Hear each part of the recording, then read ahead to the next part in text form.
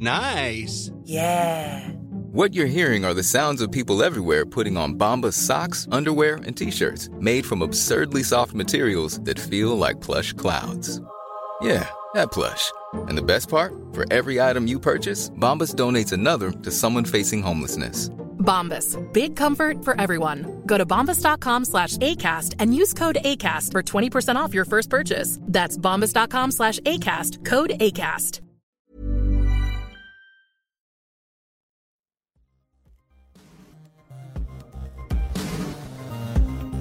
Hello everyone and welcome back to another episode of It Ain't Weak to Speak. My name is Sam Webb and I'm here to share some of the most epic conversations I get to have with some of the most fascinating people on our planet.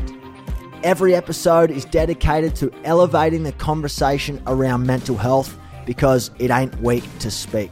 I'm a massive believer that a conversation could change and save a life for the better. Thank you for joining me on this journey. Well, hello everyone and welcome back to another episode on the podcast. Sounded like a commentator there, didn't I?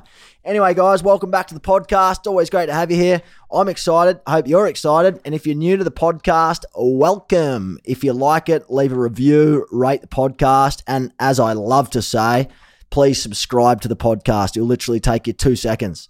And the beauty of that is not only do we climb the podcast charts on good old Apple, but we actually get the podcast out there so that we can have these conversations with more people, change more lives, impact more lives. So as a community, we can kind of work together to make that happen. So please subscribe to the podcast. It'll take 2 seconds. If you love this episode, definitely leave a review and a comment because I believe these things can change lives. That being said, we have an amazing guest on the podcast. So this guest is very busy. Took me so long to get them on the podcast. I'm super grateful for their time. His name is Alex McKinnon. This is episode number 75 on the podcast. We're getting on, man. We're getting on. But Alex is a former NRL rugby league player in Australia. So for everyone in Australia listening to this, you might know who Alex is. If you're not from Australia, Alex is a former rugby league professional star in Australia, played for the Newcastle Knights. We'll talk about his involvement, what led him to playing football, his career, but we also talk about his season-ending and life-changing injury. He had fractures to his C4 and C5 vertebrae, which left what they like to call as an incomplete condition. It happened in 2014 in March, round 3 against the Melbourne Storm, and has left him in a wheelchair for the rest of his life. And I want to talk to Alex about this in particular, this journey, how hard it must have been to be able to play first grade rugby league, to be injured the way he was injured, that changed his whole life, to be able to have 3 beautiful daughters, 3 beautiful girls, to be a father, how that impacted fatherhood for him, some of the biggest challenges that left him lost, suicidal. I want to explore what that was like, the moments leading up to the game, just before his injury. I want to really get in the front seat and find out what that day was like leading up to it. But most importantly, the guy is an absolute weapon. He really is the true epitome of gratitude. If you want to talk about gratitude and how you can foster gratitude and build gratitude, this is the episode that's going to tell you all about that. Alex has a mindset which I've never encountered in my entire life. To be able to talk with Alex for the time that I did, over an hour actually, which I'm super, super excited about, and learn about his mindset, how he's remained so strong, calm, how he's had a different outlook on life because of the condition that he's been dealt with and the blow and the impact that had on his life, his family, his personal life, his friendships. The list goes on. But, you know, when you strip all that back, Alex is a great human being and he's done wonderful things in his life. He continues to do wonderful things in his life, and I can't wait for him to share that with all of you. So let's just get him on the podcast. Let's give him a very warm welcome, a warm introduction, and let's all get straight to it. Without further ado, take it to the stage, Alex McKinnon.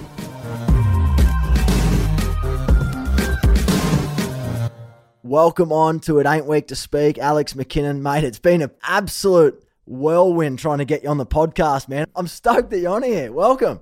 Yeah, no, I'm pumped, man. It's like you said, we've got a lot of mutual friends and man, can't have a chat, to be honest. Yeah, so am I, man. So am I. As I mentioned to you off air a moment ago, I don't do a lot of research to a point where I know all the ins and outs of my guests because they know themselves obviously better than anyone else will ever know them. And I like to come from a place of curiosity, kind of like know a little bit, not enough. And I'll generally just ask questions. But obviously we've got a lot of mutual friends. Growing up, I loved footy, played footy myself, not quite as successful as obviously yourself. So before we get straight into the podcast, obviously let's rewind. Today, where are you as of right now? Whereabouts in the world are you living? Are you in Australia? Are you Sydney, Newcastle? Where are you right now? Yeah, I'm in Newcastle, New South Wales, Australia. Been living here for about 10 years now. I grew up in the Hunter Valley, so kind of up where all the vineyards and a lot of the horse studs and a lot of that type of part of Australia. When I went to school in like Scone, which is like the horse capital of Australia. So I grew up around all that kind of horsey kind of things, a lot of breeding and racing and obviously rugby league and sport around that area. But yeah, at the moment I'm in Newcastle. Nice, man, nice. So when you say, I know Newey pretty well. I've actually got a really close friend here in LA. He's like, tell Alex I'm a Newey boy. His name's Jakey. So I told him I'd let him know and he's on the podcast now. So mate, I know Newey pretty well. I remember going out there a few times growing up, mate. That was a loose town, that place. It probably still is. Whereabouts in Newey are you? Are you out on, like, when you said you're out, with horses and stuff like that, are you still out or are you near the beach? Whereabouts are you? Nah, so I'm about 5 minutes from the beach, from Merriweather Beach. Yeah, so I've got a good little spot. I've kind of lived in the same street for about 10 years, to be honest. Oh, wow. In a couple of places just across the road. But yeah, I really like it. It's central. I like the sense of community. It's a small little pocket of Newcastle and there's good cafes and you regularly see the same people and it's nice and flat for me to get around in a wheelchair and there's lots of things for the kids around to do because I've got 3 little girls. But yeah, it's pretty cool, man. Newcastle's an expansive town, I suppose. It's always growing with the uni and the hospital and all that type of stuff. And yeah, I really like living here. Mate, that's good to hear. That sense of community definitely makes living in a location so much more appealing, especially when it's not, because I know Newcastle isn't too big, but it's not too small either. It's not like where there's not a lot to do. There's a lot to do there, but it's not like too big like you're suffocated in the city of Sydney, you know what I mean? Or Bondi or the Northern Beaches. Yeah, I think there's around 500,000 people in the Newcastle area, but it's got everything you kind of need. I go down to Sydney a little bit. It's probably an hour and a half from Sydney now with the roads changing. And like we said before, I spent a bit of time up in Burleigh on the Goldie, and that really only takes around 7 hours to drive there now because I drive my own car, which allows me to have the car up there when I'm there. So it's not a pretty easy drive. That's so good, hey. It's crazy how they just cut those highways down, man. It just becomes quicker. When I used to drive up there, used to live Sydney, went to the Gold Coast as a young fella, and then the other way I was going Gold Coast. We moved to Gold Coast and used to go down to Sydney, and it used to take us like 14 hours to drive. Yeah, that was when I was real, Crazy, man. Crazy. Yeah, it's nuts. Okay, that sort of sets the foundation. Nice. And Newey's a good place, right near Merriweather Beach. That's great. So what are you up to these days? Because I obviously want to talk about, your football careers. Growing up in Newcastle, was footy just the thing that you were thrown in? Like, how did rugby league, because there's a lot of listeners that probably don't know a lot about rugby league. Yeah. How did rugby league come to happen for you in your life? Yeah, so I grew up in a small country town called Aberdeen, which is about an hour and a half north of Newcastle. There's only 2,000 people in the town, so it's really, really small. And rugby league was just in my family. The local footy oval's named after my pop. Dad played a kind of big role in the local community organisation of football, and I just loved it, always around it. I learnt so much growing up around older people and the people that I was always around there with football. It was always a dream that's what I wanted to do. And I went to boarding school when I was 14, down in Sydney at St. Greg's in Campbelltown. And I did that to kind of go and chase the dream to play rugby league. And fortunate enough, my first year down there in year 9, I was able to be contracted with the St. George Dragons. So Grade 9. Bloody hell. Yeah, it was pretty crazy, man. Yeah, I'm an only child as well. So leaving that, I suppose, that small little community of Aberdeen of 2,000 people to go down to Campbelltown. And I remember walking into my dorm, and the dorm was about 12 kids. And there was probably only 1 or 2 kids that had like an Australian heritage. Like I had a guy from Singapore, I had 3 Sudanese people, like Sudanese kids with a really different background and upbringing. I had probably 4 guys that had an Italian background from Mount Griffith, New South Wales, and an Aboriginal kid. And I remember going in there going, I've come from this, like a little country town, and I've just like not really cultured that, like didn't have a great deal of background on being around new cultures. I just walked in there going, holy hell, like it just really blew my mind. But it was such a great experience for myself to go to boarding school. And I always say to people, like they ask me what it was like, and it's being in boarding school to me, it was a really safe environment for me to kind of learn and grow as a man. And obviously at that time, you kind of think of sacrifices that you're giving up, and whether it's just the normal teenage stuff. But I really loved boarding school, and I don't think I'd be the kind of person I am today if I didn't go. And yeah, it was pretty crazy to obviously play football down there against a lot of different people. And there's quite a heavy influence of Polynesian kids that played in there. So it was a big eye opener for me, a lot bigger than a white kid from Aberdeen. But it was pretty cool. What was your height, mate? That's epic. Yeah. And so a couple of things. So hold up on the whole of the boarding school thing. Would you encourage other young kids, boys in particular, to go through boarding school if they have the opportunity, or like, is it something you recommend other families? Yeah. No, I definitely would, man. Like I was very fortunate to have the family that I did, and very supportive. Both parents worked really hard. It wasn't an issue of going there to be in a safer environment or anything like that. It was a really supportive home life. Very lucky to have grandparents and really good influences around me. But it just really put me out of my comfort zone. And like my parents, they worked hard to save money to send me there. So it was a really big eye opener for me, sacrifice-wise, to go. They've made this sacrifice for me to go. Then also comfort zone. I had a lot of friends. I'd gone to high school for year 7 and year 8 in my local area. So I formulated a lot of good friends. So it was really hard for me to leave, but I always had to go and play rugby league and play professionally. And my game went to another level down there. It allowed me to really focus on just me, mate. Like I didn't have many outside influences. No distractions. Just none, man. Like, and it was literally school. It was go to the gym. It was play touch footy. It was really immerse yourself in the Marish Brothers kind of culture. I went to church a heap, which I actually really liked. There's a lot of singing at masses and different ceremonies, which I actually really like. You formed a really close friendship with people all across New South Wales and even internationally. And it was a massive eye-opener for myself to learn and to grow, to be honest. Yeah, it sounds very kind of like powerful in the way that it shaped you as a human today. Like if you look back, and we talk about often, you know, we're all shaped by our past experiences, and we're shaped by our beliefs and how we were, you know, brought up by the family. And, you know, you've grown up in a very supportive family who you got the opportunity to go to boarding school, you know, like it was a thing to make, you know, improve your life kind of thing, and to have a shot at the rugby league, I guess, career in a more serious light. Like some people get sent to boarding school off different reasons. You know what I mean? So for you to go there in a place where it was a safe environment, you were leaving a very beautiful place. It wasn't like you were leaving somewhere that was chaotic and you were going to this place because it was like a saving grace. It was kind of like you were doing great, but now we need to go here to level up kind of thing. Yeah, and that's exactly how I felt. I knew it was going to be tough. I knew it was what I wanted. And I learned it really instilled the importance of comfort zone, and it really showed me the growth that can come with that.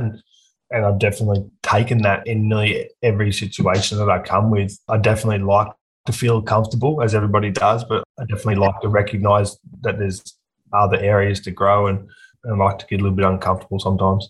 Yeah, mate, for sure. And I think that's the only place you grow, really. Like you can keep winning and keep getting pats on the back and excelling at your career, but I feel like the biggest growth spurts you'll ever get is places where you fuck up or you make a mistake or something traumatic happens in your life and you've got no other choice but to be out of your comfort zone. You know what I mean? Yeah, for sure. I think one of the funny things, so I went to boarding school. I was a year young for my year, so I finished when I was 17 and I was still signed with the Dragons and with the St. George Dragons. And I left, so I was in Campbelltown at boarding school, and we finished in the November, and I was starting with the NRL team in the November to do pre-season. So I finished school. I didn't really know where I was going to stay in Wollongong. I had a lot of friends there, but I hadn't fully set it up. And I ended up moving in with Darius Boyd and Jake Marquito into a 3-bedroom unit right in the centre of Wollongong. Darius was 23 at the time. Jake was 19 and I was 17. I knew Jake. I knew a lot of the boys around that 19, 20-year-old age group. But Darius was playing professional football. He just won a comp with the Brisbane Broncos. He was 23 years old. He had a Hummer. Fuck. This is 2018. 2008, sorry. 2008. And I just left school and I'd literally been at boarding school, a little bit sheltered from, I suppose, just life. And I was living in boarding school. I'd get the odd experience of what I suppose teenage life was like on the weekend if I went to a party or something like that. But I left boarding school when I was 17 and then moved to Wollongong with these boys. And, mate, it was an eye-opener. Hey, like, it was so funny. I remember being at home on the lounge playing PlayStation and they'd be coming home once the local places shut at 1 or 2 in the morning and I'd be still up playing PlayStation. And because I wasn't able to get it anyway. It was pretty crazy. And then, so then you roomed with the boys. This was in St. George, yeah? Yeah. Yeah, so this is where you'll play because you played for the Dragons before you played for the Knights. So let me ask you this. Do you think without the boarding school, if you look back on it right now, do you think your career would have taken that next level without it? No, mate.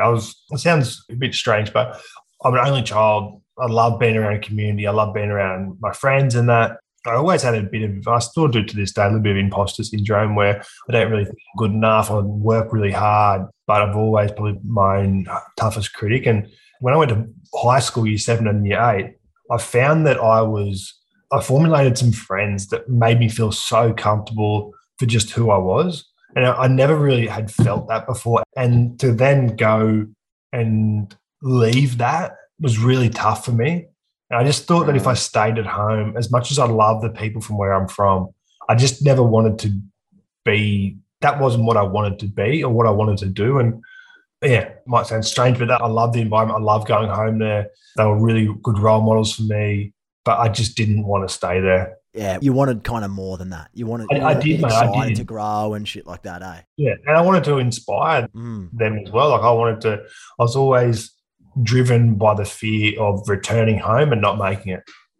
Like that was one of the biggest things that drove me the whole time because I never wanted to go back home and be another person that went to Sydney and didn't make it. It was always something really motivating factor.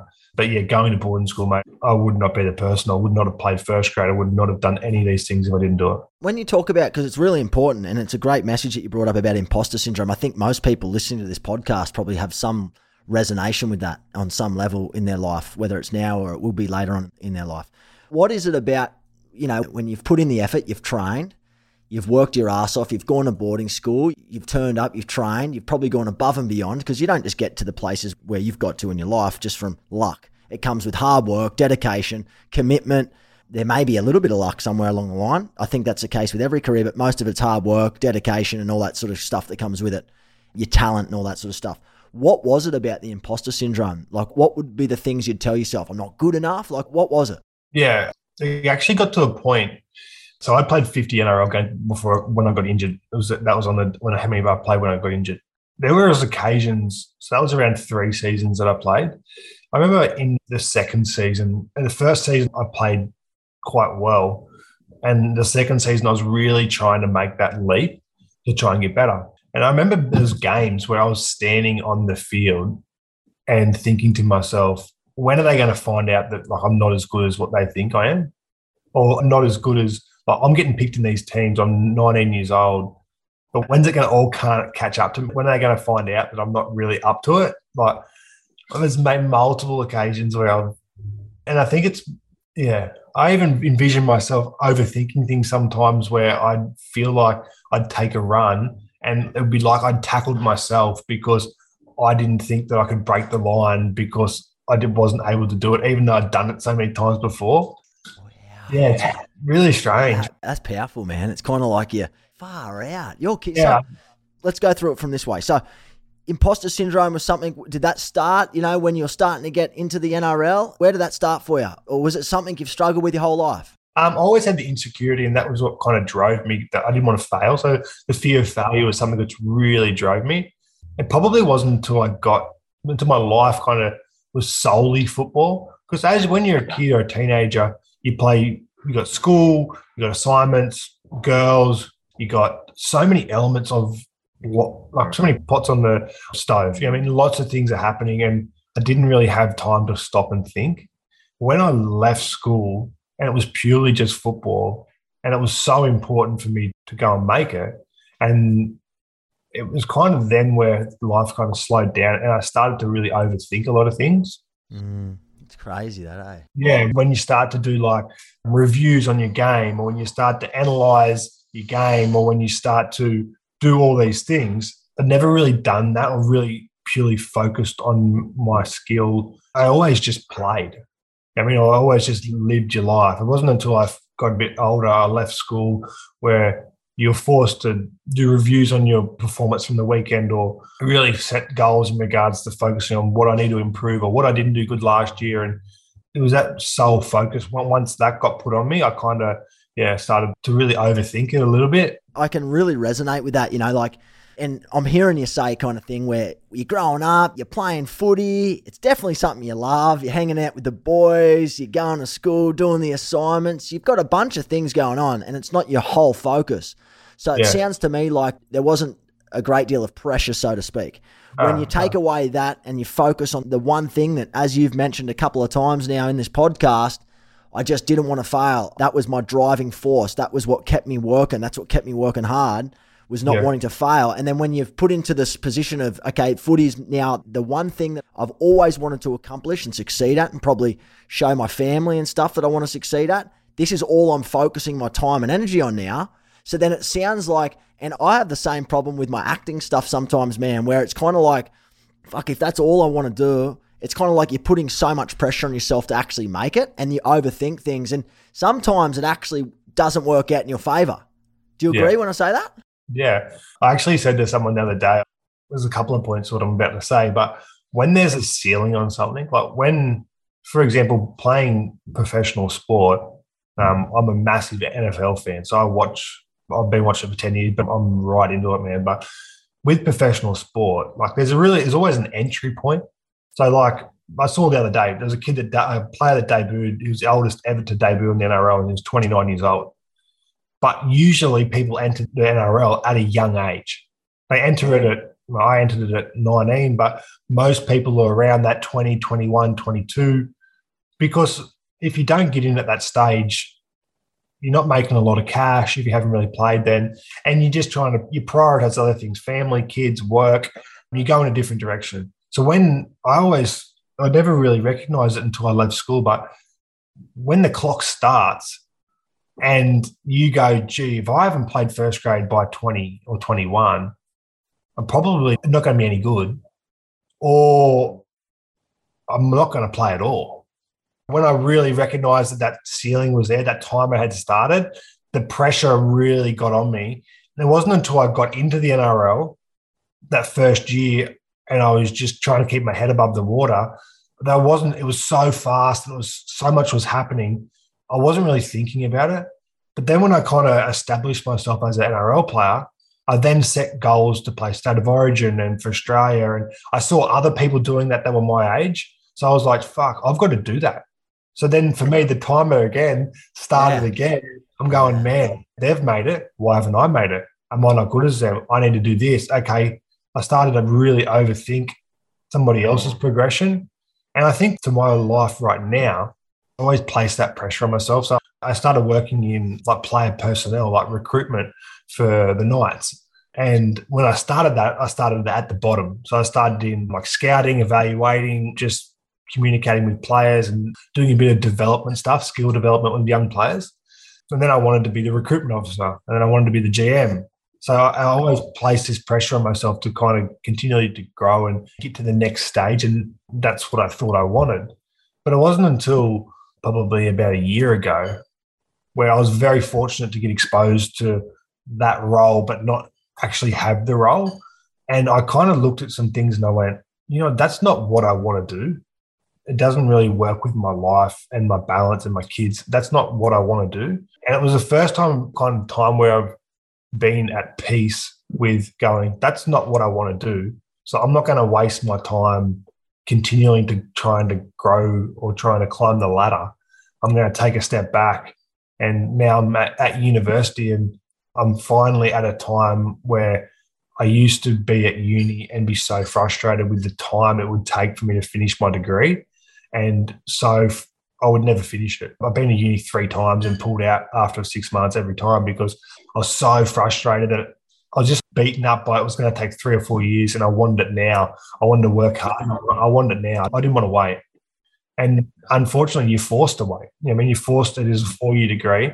And now I'm at a real peace with I'm enjoying the study. I'm enjoying meeting different people. I'm enjoying learning about a lot of different stuff. And it's probably the first time in my life where I haven't placed that ceiling upon myself that, when I'm 30, I turned 30 in February, I could be a psychologist for the next, or use that degree for the next 30 years.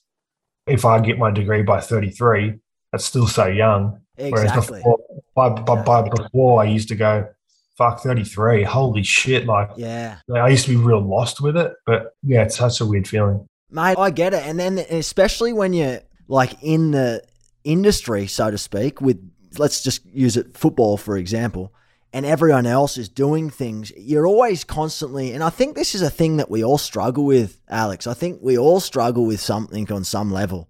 Comparison, and where is someone on their journey and why aren't I there? And then you kind of beat yourself up. And when you get to that level, whether it's in footy or whether it's in work or whether it's in a relationship, it's kind of like, all right, well, what's next? What am I going to do next? It's kind of like, do you ever sit at that level ever and sit back and genuinely cherish that moment as where you are in that particular time into your life? Or are you always chasing the next best thing? For me, I've probably been the latter. I think I've probably always tried to chase the next best thing. And I've come to the realization that, mental health struggles and anxiety and all these things that I probably battle with on a day-to-day basis, they don't go away when you get to the next best thing. You know what I mean? They stay there. No. And if not, they come back 10 times as strong. So, mate, I find that very interesting. It's a very interesting point that you mentioned there. The reason why I think I'm at the point now is, I've got 3 little girls. Harriet's turns 4 in October, and I've got identical twins that are 1 year old. And it really wasn't until I remember becoming a dad for the first time, and I placed this pressure on myself for them to, that's this pressure that I placed on myself, but I used to think, well, when I had Harriet, my 4-year-old, I used to think, well, what would she think of her dad? And I really obsessed on labeling or identifying an external role. So I would always think, what would she think of me success-wise? And she didn't see me play football. She doesn't know that stuff. I wasn't working at the time when I first had Harriet. I didn't have a job.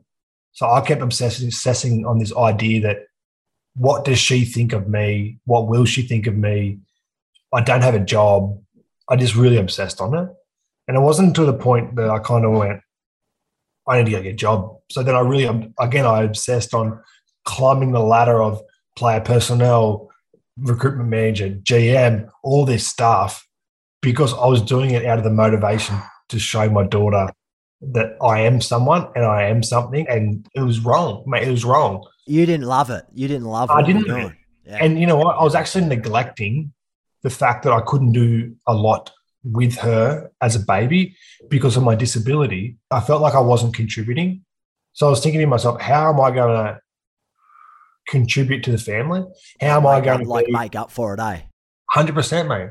So then instead of being present as a dad, I started to really obsess on work and try to climb that ladder because I wanted to show her that this is how you do it. I want to be a really good role model for her. And if I couldn't do much as a dad at home, then how was I going to do that?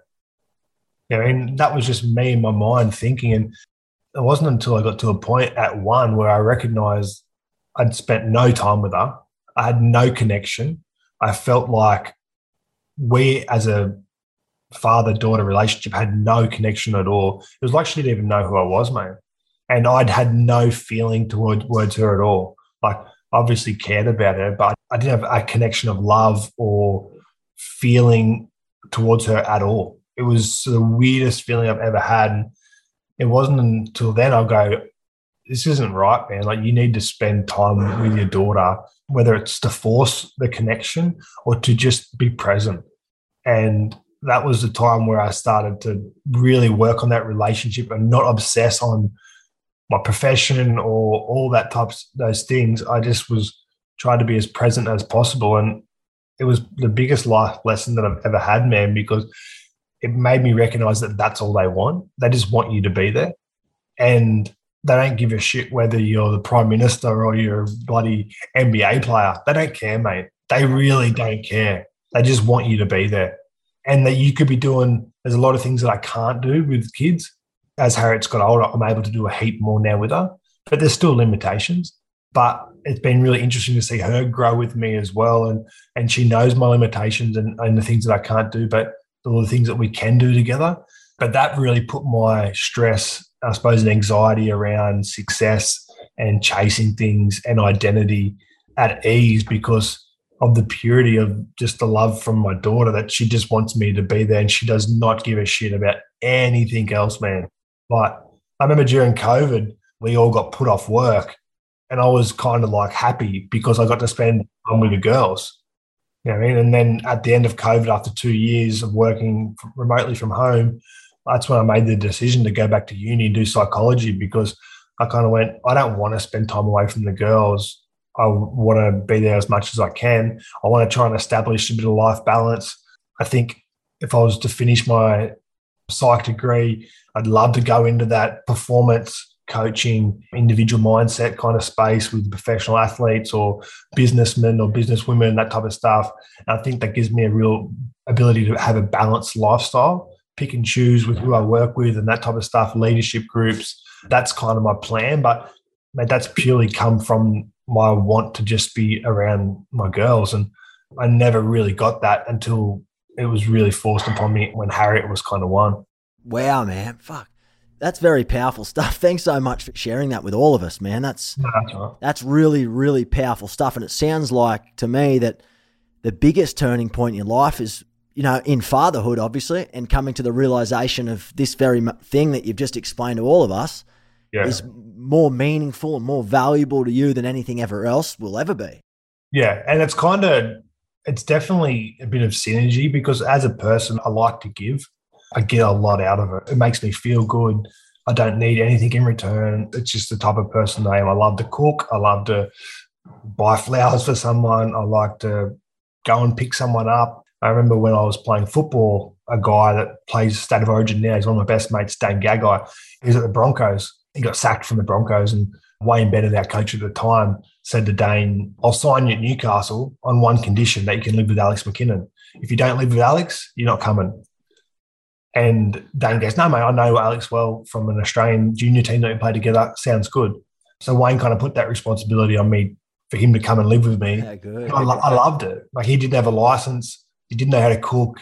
He didn't know how to fucking make his bed. He didn't know anything. But I really cherish that because I like to be able to help, and it actually makes me feel like I'm really contributing. And I think if you then take that to being a dad, the fact that I couldn't do a lot at the start was so hard for me, man, because I just felt like a spare dick just sitting around going, like, what's going on here? Like, I can't do it. It would have been frustrating, man. Mate, you know, it was the hardest time of my life, hey? Can we talk about all this? Yeah.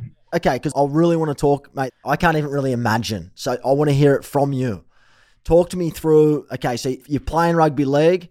You've knocked up a bunch of games. You've played for the George Illawarra Dragons, and you've gone across to Newcastle, back to your hometown. It was in March of 2014, was it? Yeah.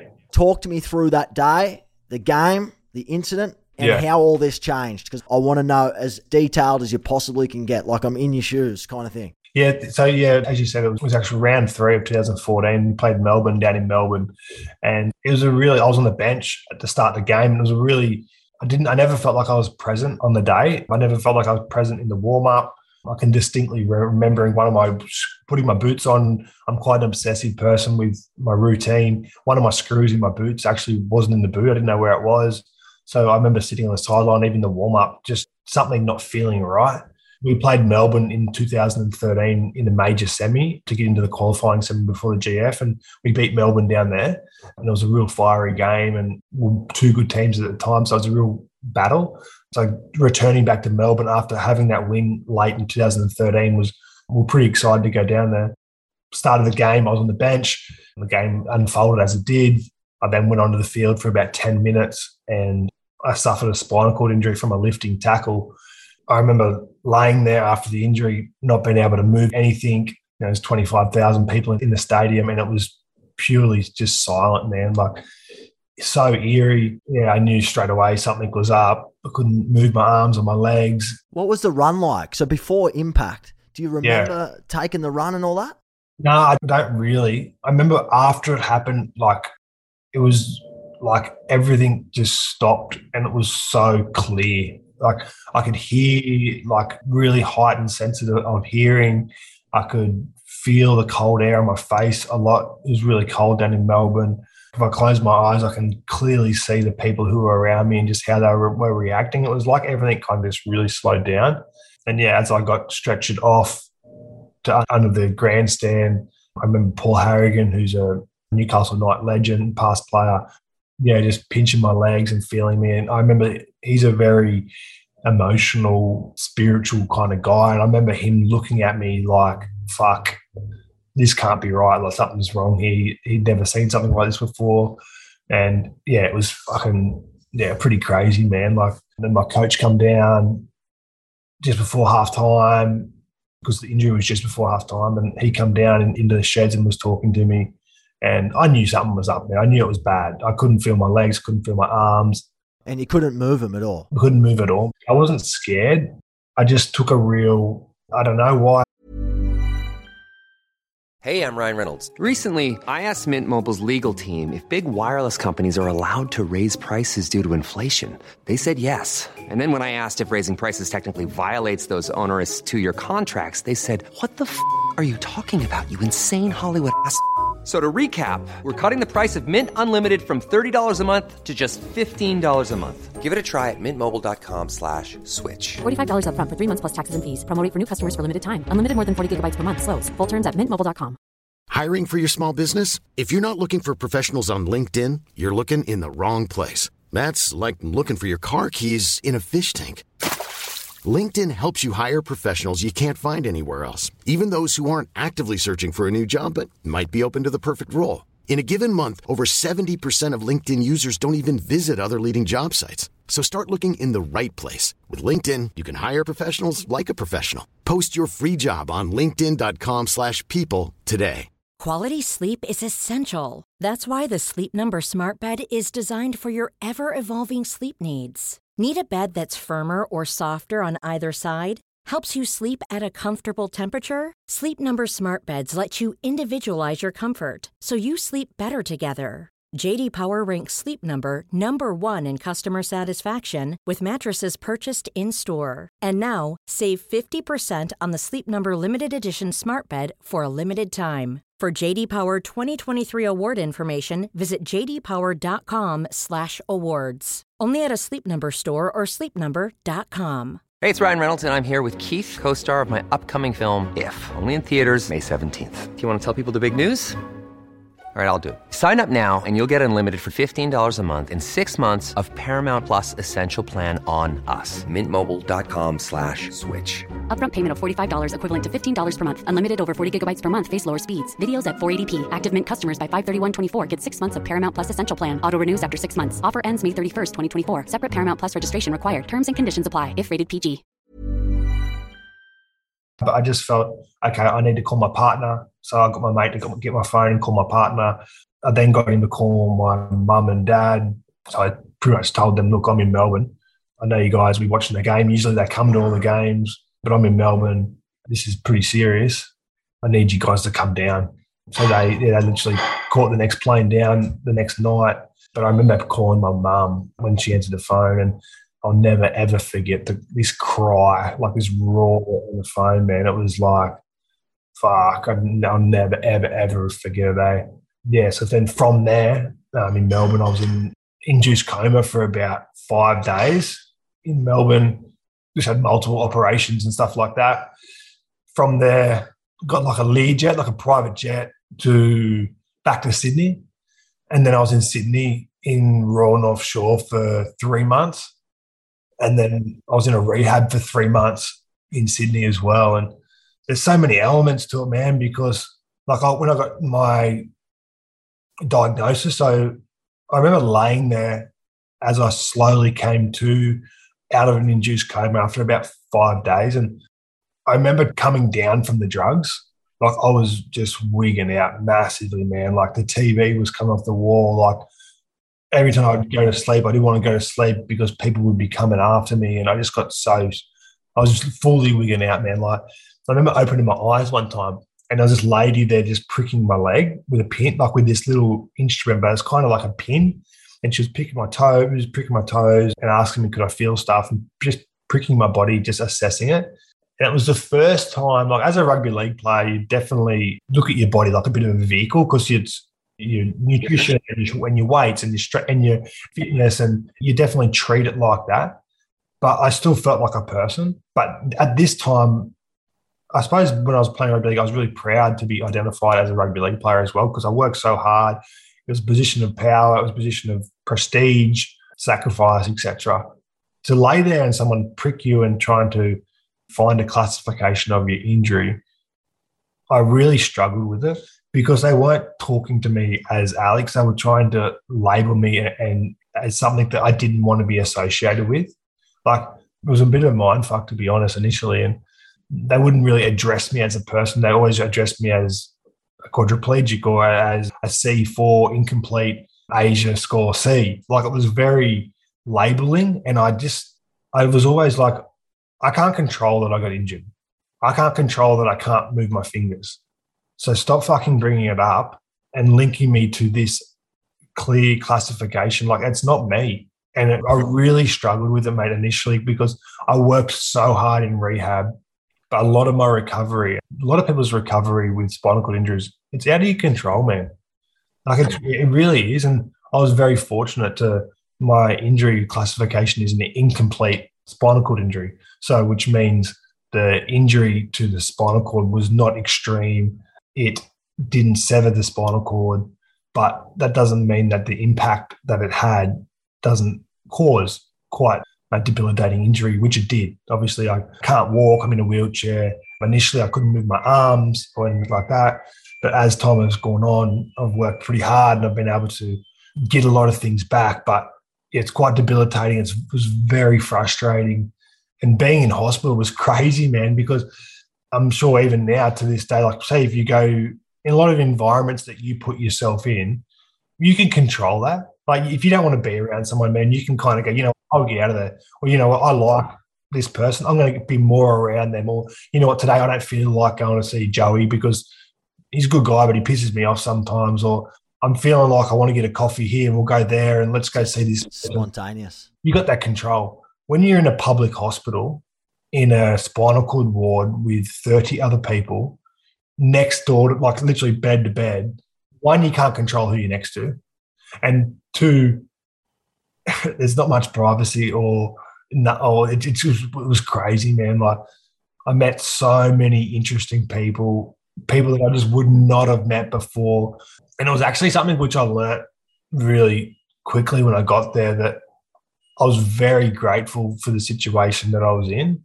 And it was a bit of a mind fuck for me because obviously I had this spinal cord injury and I'd lost so much and I couldn't move and I was hating so many elements of being there, or nearly everything to do with being there. But for me to be able to go, such and such next door had a car crash, her partner left her 2 days after, they didn't have the cash for her whole family to come down from Moree, so only her dad could be there. Yeah, I mean, there's multiple stories that I just learnt from meeting these people that just blew my mind. And it really instilled gratitude in my life right from the beginning, man. And it was like it was meant to be in that hospital. I was meant to be around those people because it gave me a great sense of gratitude and understanding it. Look, you know what? This is fucking shit, the situation that you're in, but you've got great support. People care about you, X, Y, and Z. And there's a lot of other people in situations that, you know what, their recovery might be better. And some of them was, but I mean, the way you can handle things, the way I was able to, I suppose, compute or analyze stuff, I think it really gave me a bit of an advantage. But mate, thank you very much for sharing all of that, you know, with us and myself here, man. I'm very grateful to hear that from you. It's funny, Sam, it's funny, man, because one of the initial obviously change to my life was obviously quite dramatic. I remember being in rehab, so in total for, say, hospital for 3 months, rehab for 3 months, so 6 months total. I remember then having to leave. I was so scared to leave that environment because I started to become really comfortable there. I mean, you had nurses, you had people around you that were really familiar with the spinal cord injury, and you started to gain a bit of confidence. I was so scared to then leave the hospital because going back to the normal world, I always envisioned that when I was going to go home back to my house, I would be normal. I'd be fully able, back walking around. It was just a matter of time that I was going to recover. And when, like I said, with that, you place that ceiling on something, the ceiling was 6 months. When I got to that 6 months mark, I was going, fuck, like this hasn't played out how I thought it was going to play out. I've now got to go home, back around my dogs that I can't walk, back around my mates that are at footy training and I'm at home, back around the beach that I can't swim in now. I was obsessed with watching dads with their kids doing things that I could never do. Going back to the real world was crazy because it really, I started to think about all the things that I couldn't do. And day to day, I wasn't surrounded by people who were, one, in the same situation as me, or two, were in a worse situation, which then allowed me to find some gratitude each day as a reminder. I was literally at home with my partner in my house who had gone back to work. I couldn't get out of my house because the door wasn't really accessible. It was literally the hardest period of my life, mate. And I've said to people before, that's kind of where I definitely did contemplate suicide and all that type of things at that time because I was just so up against it, man. Like, I just felt so out of place. I couldn't do anything. I was continually saying things that I couldn't do. And it was just really, really, really, really tough. Yeah, that was probably the toughest period of my life. And it wasn't until I remember my coach at the time called me, and he knows me really well. He's an experienced coach. He's been around life. He's got disabled kids himself. And he called me up one day and he goes, "What are you doing, mate?" I said, "Oh, I don't like to make people feel like I'm struggling because I feel like I can carry it myself." But he kind of goes to me, "What are you doing, mate?" I said, "Oh, yeah, I'm going all right. Like, I'm doing this." He said, "No, but what are you really doing?"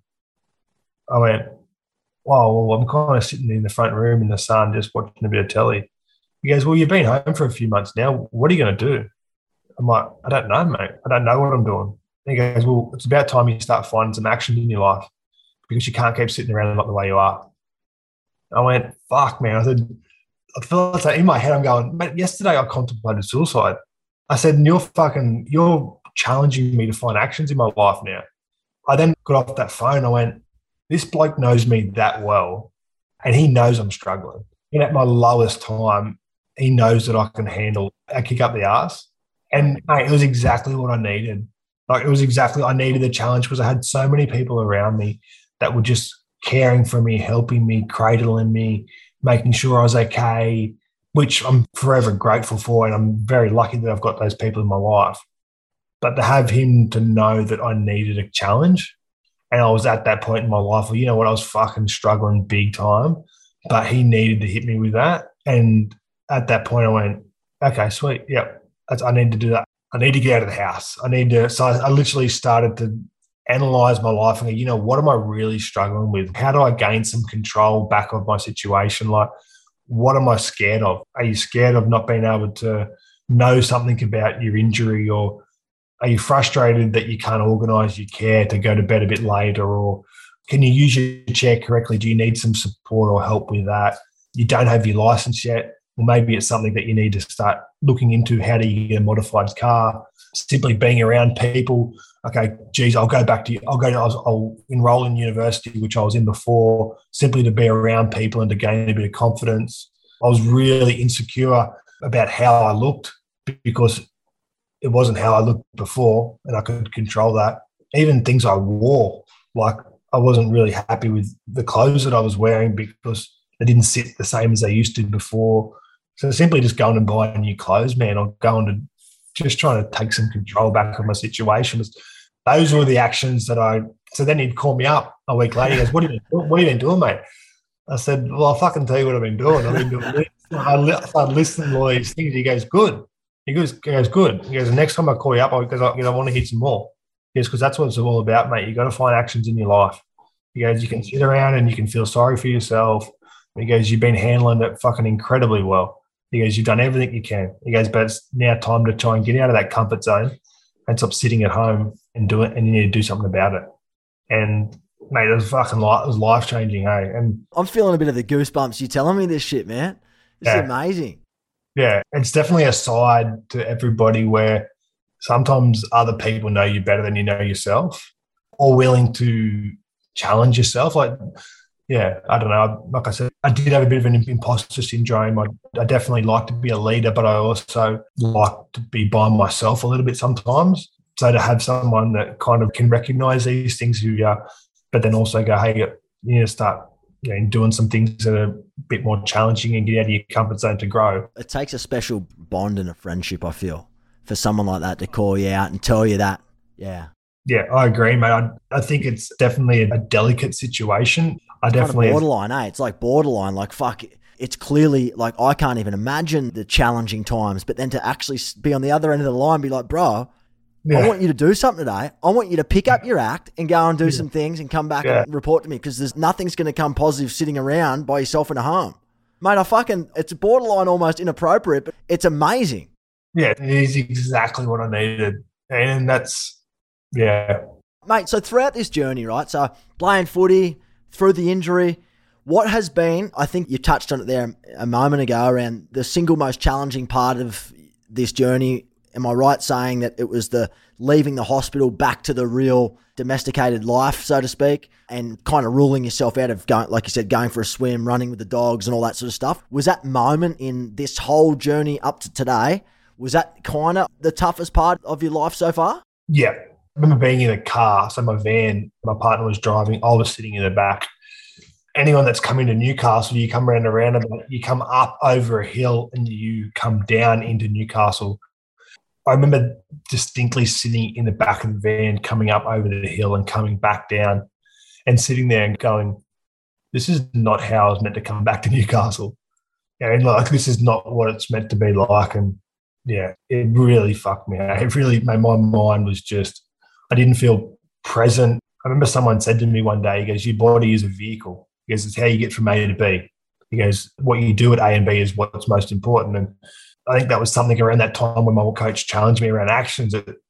I really started to think of myself as a bit of a vehicle to get around. Like, yes, don't be obsessed with it might take a little bit longer, or don't be obsessed with, you use a wheelchair now instead of your legs. It's really important that you're present at A and B, that you can get something out of it. But yeah, going home, man, it was a real struggle, because I was just continually faced with things that I just could not do.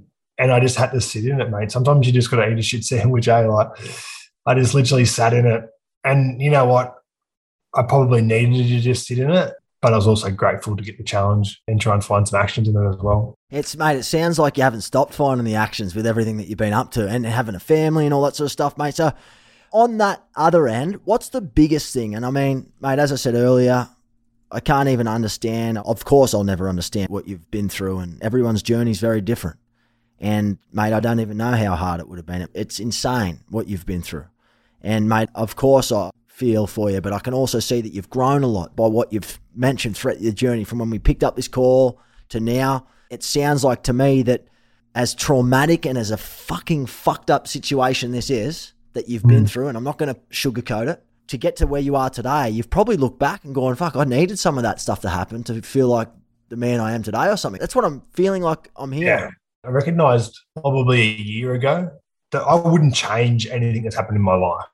I don't miss being a professional footballer. I'm really grateful for the situation I'm in right now. And I mean, wholeheartedly, I am like, and who's to say if I could go back and change things that I wouldn't be here with you today. I wouldn't have 3 beautiful girls. I wouldn't, doing and have the happiness that I had. Because even when I was playing football, mate, I had frustrations. I had things I didn't like. I had anxiety. I had all these things I didn't like. And sure, do I have struggles today? Yeah, 100%, mate. Like, I'm better equipped. I'm a lot more aware, and I'm a lot more in control than I've ever been. And I wouldn't change anything in my life, man. Like, I've definitely found a real spiritual side of myself. Not being able to do a lot of things and having those things taken away from me has really forced me to, again, find actions and find new things that I like. Listen to new music, go to art galleries, listen to different podcasts, meet different people. It's really forced me to have a different lens on my life and see things completely different. And before I got injured, not to say I was a bad person, but who knows where things could have gone, man. I don't know. I really don't know. And I think one of the lessons that I really learned is that everyone talks about gratitude and trying to find some gratitude in your life.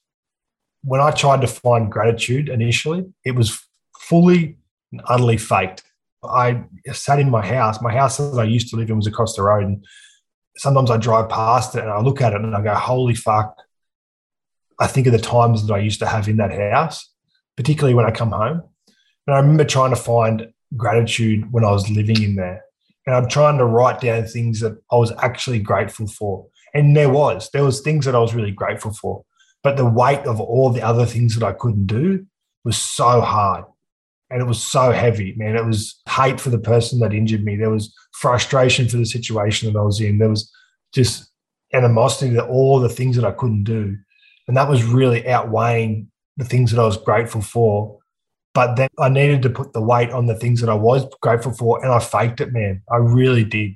I continually wrote down things that I was grateful for, and I just put so much focus on those things that as time went on, the gratitude was not faked anymore. Like it's made, I actually get frustrated with myself sometimes that I can kind of see the cup half full, you know what I mean? Like all the time.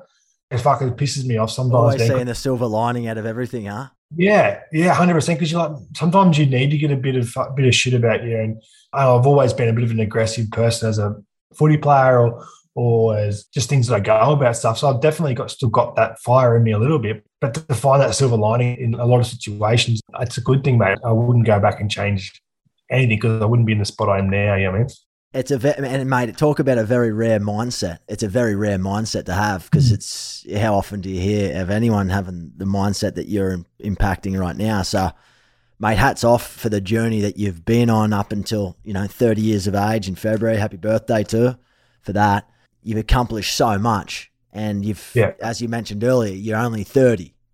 I'm 34. Yeah. We've still got a long time ahead of us, but it's about what we do in these very moments that dictates how we feel, right? We can't control what happens tomorrow or next week or in a month's time as much as we'd love to. That's anxiety trying to rule that, we just can't. And that's just the way life is. And you've just got to do what you can in this moment in time. We all get swept up off our feet sometimes and think about, fuck, okay, this is what I've got to do tomorrow. Or I'd love to be here. I want to be an actor. I want to be on TV in 6 months' time. But if I'm not, look, it's not the end of the world. I'm doing my very best the same way that we all, we can all do our very best. And some things are out of our control. I'll tell you something funny. Like when I got told to find some actions, I was really obsessed on identity and who I was as a person because clearly before I was a rugby league player. But when I got injured, I couldn't help but identify myself with the injury. So I literally asked myself, who am I? Like legitimately said, who am I now? Like, who am I? Literally was sitting at the back of my house going, who am I? Like, I was obsessed on what I wanted to become. I was obsessed with what I was right now. And I literally said to myself, who am I? And it fucked with my head massively because it was one of the biggest things I was always so focused on, becoming something, inspiring, always had goals, always really focused. But I was in this environment where I was so lost and so unknown. And I said to myself, well, why do people like you? Why do people want to talk to you? Why do people like hanging out with you? And why have you got the support that you've got? Why do you have good friends? Who are you? And I kind of started to write down, I think people like me. I think my mate likes me because I'm honest. I'm quite loyal. I started to think back of actions that I'd done in my life to that point. And I go, well, how did you become friends with Dane? How did you become friends with this person? I started to really write down loyalty, and I was really honest and I was really authentic. Kind, caring, all this stuff. 100%. Literally listing values of me as a person, not necessarily skills, but purely values. And then I kind of said to myself, going forward, if I'm really clear on the values of who I am as a person, and I'm really comfortable with that's me. Well, if I use them as a filter to make my decisions that I make throughout my life as we go forward on this day or this week, then I would be okay with however the day panned out or however essentially my life pans out. And mate, it put me at peace so much because I was always identifying with all these other things. When I stripped it back on pure values, it made me so much, it put me so at ease, man, because I'm like, you know what, I know this is me. I know these values. If I'm really conscious of them every time I make a decision, I'm asked to do something, if I use them as a bit of a guide, it put me at peace, man, to go, okay, well, I'm going to end up where I'm going to end up. I can't control that. But as long as I'm determined, I'm focused, I'm disciplined, I'm all these things, if I can kind of be most of the time, I'm going to end up where I'm meant to end up, man. And really put me at ease. Hey, it made me feel so much more easy about the situation that I was in because I was doing my own head in.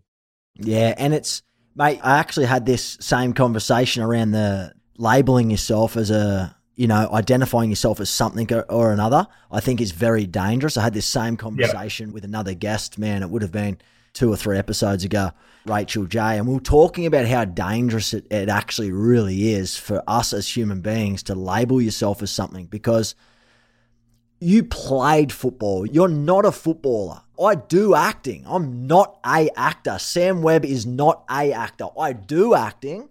I do charity work for living. I've got a fiance. I've got friends. Bringing it all back to values recognition, which is exactly what you've just mentioned, is like literally changes your life. Because it's like, okay, I'm compassionate. I'm a hard worker. I'm caring. I'm honest. And I'm authentic. If these are the things which then you start making your decisions on every day, if you get stripped of a job title or I don't become I don't work in acting anymore or I leave living or whatever it is in mental health, there were the things that I did a little, like part of my journey was doing those things, but it wasn't who I was. Like just because you've left that part of your life doesn't mean that your whole being is lost. Am I making sense? It makes sense. 100%, man. I think with values, like you're going to fuck up. Sometimes you're going to do things that aren't aligned with who you are as a person. Of course. But as long as majority of the time your decisions and what you do are aligned with those values, you're going to be consistent and honest with yourself. But I could not agree more with that. I think as well, I have a carer sometimes that puts me to bed, and she's a young uni student, and I was talking to her just around like, how do you know that that's what you wanted to do when you finish school? Like she's gone into this degree and she's like, I don't want to do it anymore. I said, well, don't do it. I said, if that's not what you want to do, like don't obsess on, you want to go to uni down the track. Yeah, you'll find your way back there. But like, you don't know that you want to go and be a dietitian or a radiographer. How do you know? Like, have you had experience of that in your life? No, not really. Well, like, don't put the pressure on yourself to go and do that when you don't even know if that's what you want to do. Like, don't obsess on these things, man. Like, it's so true, hey, because it's just, Because she's a good person. She's a great person, great values, but you're obsessing and you're getting yourself down on not doing this degree because it's something that you're meant to do and you made a decision when you're 18. Well, hang on a minute. You're a good person. You've got all these values.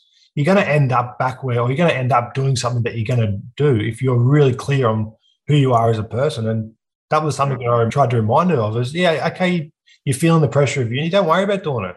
And when you're a good person, continually do those things and you're going to end up where you're going to end up. Like trying to put a little bit of peace there. And you're kind of leading with values, I think is what I'm hearing you say is kind of like lead with values, but getting clear on who you are from a value point of view is most important. And that should help you dictate some of the decisions that you make in your life. And mate, I'm in full agreement of that. I think it's very, very true. And I think it's very interesting as well because you ask people what their values are, for the most part, no one even knows. So it's wild, man. It's wild. But mate, this has been an absolute amazing podcast. And I could talk to you for hours. We've been going for over an hour, man. It's one of my longest podcasts.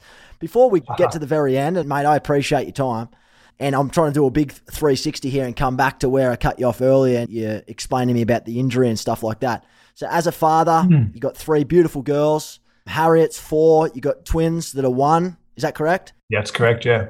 What has been the most challenging thing? And then I want to hear what's been the most amazing thing. Yeah. Most challenging thing is just not being able to help the way that I thought I would as a dad. Like I said, I'm really caring. I like to do things for people, but to simply then have a baby that you simply can't do anything for is really tough, man. Like, it was really frustrating. It was probably one of the hardest things I've gone through in my life, aligned with returning back home. That period of having a child, it really rattled me, mate. Like, yeah, it was been one of the hardest times of my life because I just felt just really useless, mate. And then for not being able to connect with your child initially, to feel like they were just not what it was meant to be like, was really, I really struggled with that, man. And something I'm really proud of, saying that I worked at it and now we've got such a great relationship. Yeah, mate, that's amazing. That's amazing, and as you've progressed as well. One of the best things, which is actually quite interesting because it's related to that, is to see my daughter grow and see me for the first time, like to see her recognize certain things with me being in a wheelchair, or just to see her compassion around different things. It's just been so interesting to see her grow around me, because she obviously doesn't know anything different than me being in a wheelchair. So to then, and to see how I open a drink bottle or how I open something, to see her watch me do it and then she does it the same way, or to see I've got a catheter bag that I go to the toilet with. She might come up to me, she goes, "Daddy, you need to go to the toilet." I'm like, "Oh yeah, darling, I do." She goes, "I'll come with you." I'm like, "Okay, sweet." Like, it's just made fucking blows my mind to see her grow from someone that, you don't know, when they're born, you don't know them at all.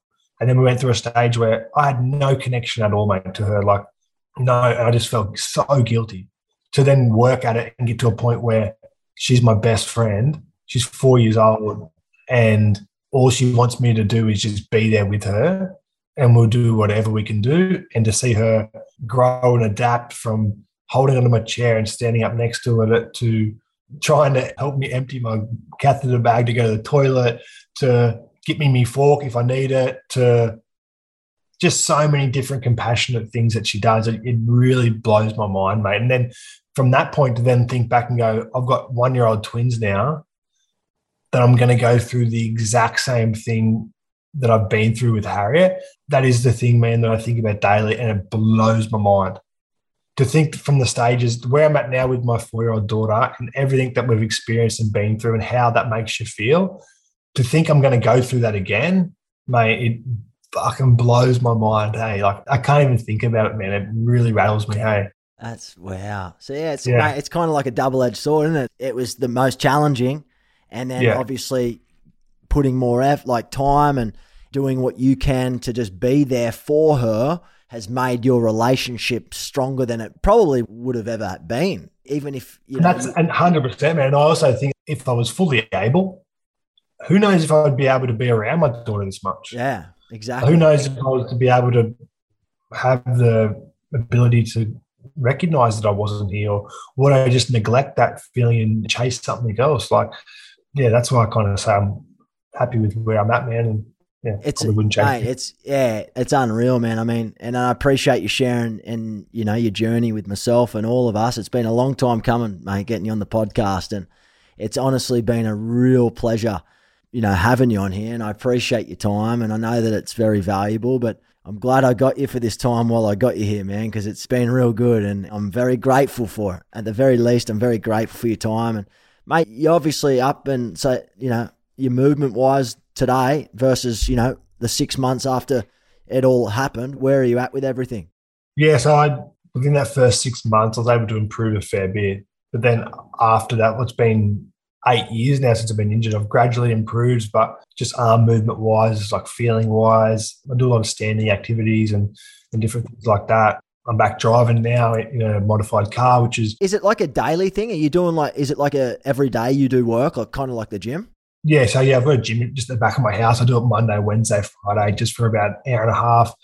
I love still starting my day with some exercise and activity and that kind of stuff. Definitely gets the body moving, and it feels good, man. Like even standing up in a 4-hour walker, having that weight through my feet, and that, it feels so good, man. Yeah. Good for circulation and that as well. And when I started driving again, in my car. That gave me so much independence and freedom to get around. Started to make me feel like a bit more like a man again, because I could actually, not a man, but a human. You know what I mean? I feel like a human again because I could actually do something that everybody else could do and be able to simply go and do some things and get around. I wasn't asking for a cab or things all the time. Yeah.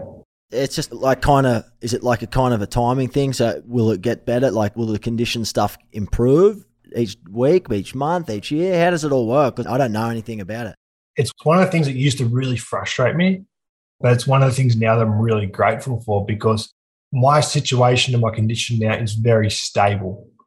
So after 8 years, I've probably got out of everything that I probably can.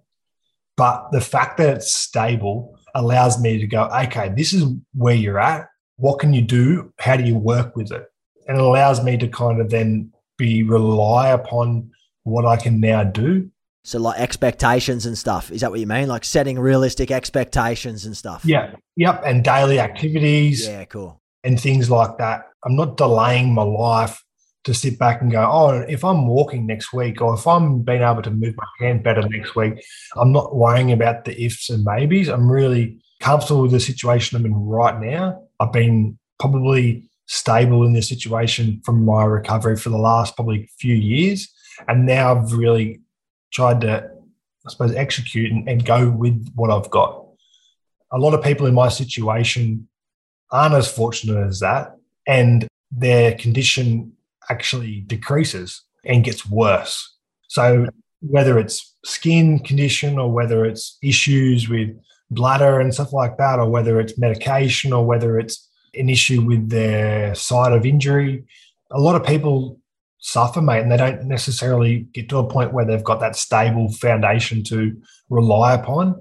And as much as would I like to be able to do more, 100%, but I'm also lucky that I'm in a stable condition where I can actually rely upon it. I know that my morning routine is going to take me an hour and a half. It's consistent. I know it's consistent, and be able to rely upon it. I know I can say to somebody, you know what, at 8:30, I'm going to come and do this podcast. I'm not going to have any mishaps or anything that's going to fuck up in the morning that's going to stop me from being reliable and be able to do something, which I'm lucky to have that, mate, because a lot of people don't have that with this condition. And a lot of people have things that go backwards over time. Yeah, well, mate, there's your gratitude there again, mate. I can hear it popping through, so I love it.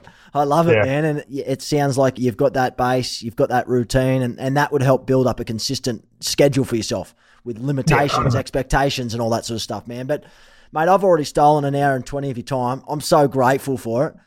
On behalf of myself and absolutely everyone at Livin and everyone listening, mate, thank you so much for your time. Appreciate all of your insight into your own journey, into where you're at today. There is no doubt so many tangible takeaways that everyone can take. I've already taken some away from this podcast that I'm going to instill more in my life, certainly around, I've always been grateful and whatnot, but probably not as grateful. And I think you've reminded me to try and lead with values more. I tried to do that there for a bit, but yeah, you've definitely reminded me the importance of values, and I do appreciate that, man. How can people follow your journey? How can people reach out and support you and all that sort of great stuff if they want to support and follow you? Where do they find you? Just got social media, mate. So just Instagram and Twitter.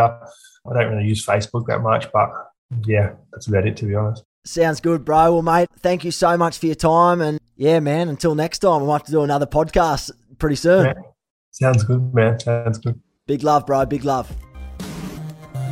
Thank you for listening in to another episode of It Ain't Weak to Speak. Please subscribe to the show and help us climb the charts so that we can attract new listeners and change more lives. If you found something very useful in this episode, please share and spread the love to as many people as you can. Don't forget to leave a review or a comment so that we can grow this community together, because a conversation can save a life. If you want to continue this chat, please join me on the podcast Facebook group at livin.org. I can't wait to share the next episode with you, but in the meantime, we're going to the top, and remember, it ain't weak to speak.